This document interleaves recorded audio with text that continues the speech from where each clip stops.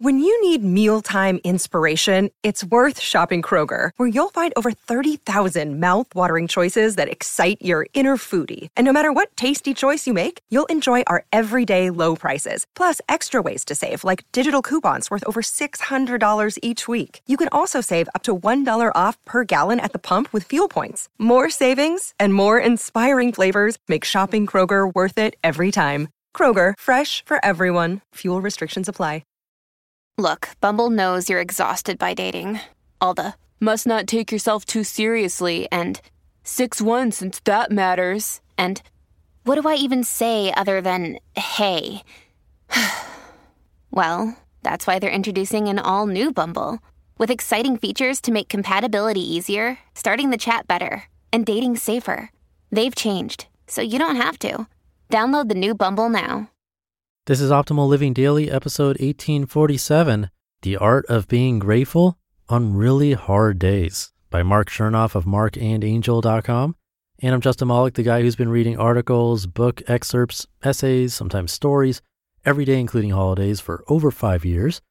Today is sort of a holiday, I guess a half holiday, New Year's Eve. Thank you for being here to start the new year off right. It means a lot. And on that note, let's get this kicked off with some words on gratefulness and start optimizing your life.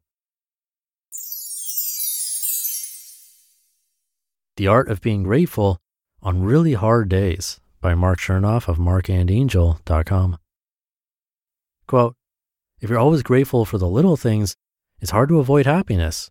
It's a lack of gratitude that often keeps us feeling down, end quote. There's a little ritual Angel and I practice every single day that can turn hard days into easier ones and extremely difficult life situations into far better ones, and it won't surprise you either. It's the ritual of gratitude. Of course, this is such a fundamental ritual, and yet it's one we often forget to practice. But when we do practice diligently, it can quickly transform both our minds and our lives. Let me give you a quick example.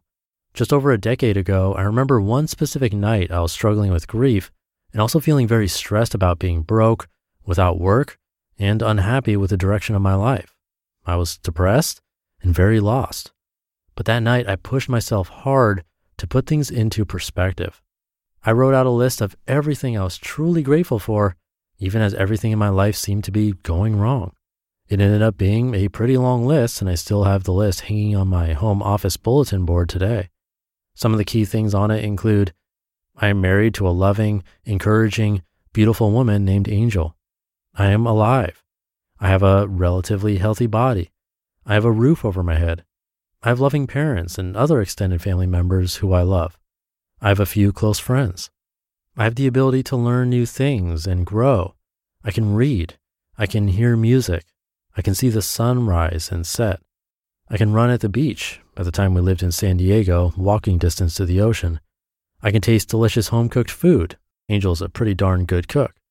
The list keeps going and going, of course, but you get the gist. The little yet marvelous things I was taking for granted every day were now in black and white right in front of me. The hard times I was struggling to cope with didn't suddenly vanish, but things were put into better perspective. I was no longer focusing solely on the hard times with tunnel vision, but instead broadening my focus into the periphery of my life, where a whole list of amazing things existed that could nurture my inner spirit. Yes, there are incredibly painful parts of my life, and it's okay to feel the pain they bring, but it's also important that I remember the rest of my life too, and to also remember that even the painful experiences make life as intricate and remarkable as it is. Life would be impossible without challenges. There is no happiness without some sadness. One requires the other. The makeover of my mindset and how I felt about my life in that moment on that really hard night was extraordinary, and it all stemmed from going back to the fundamentals. I found some gratitude. I've used this same process dozens of times since that night, and it continues to make a world of difference. When someone upsets me, I try to find one thing about them I'm grateful for.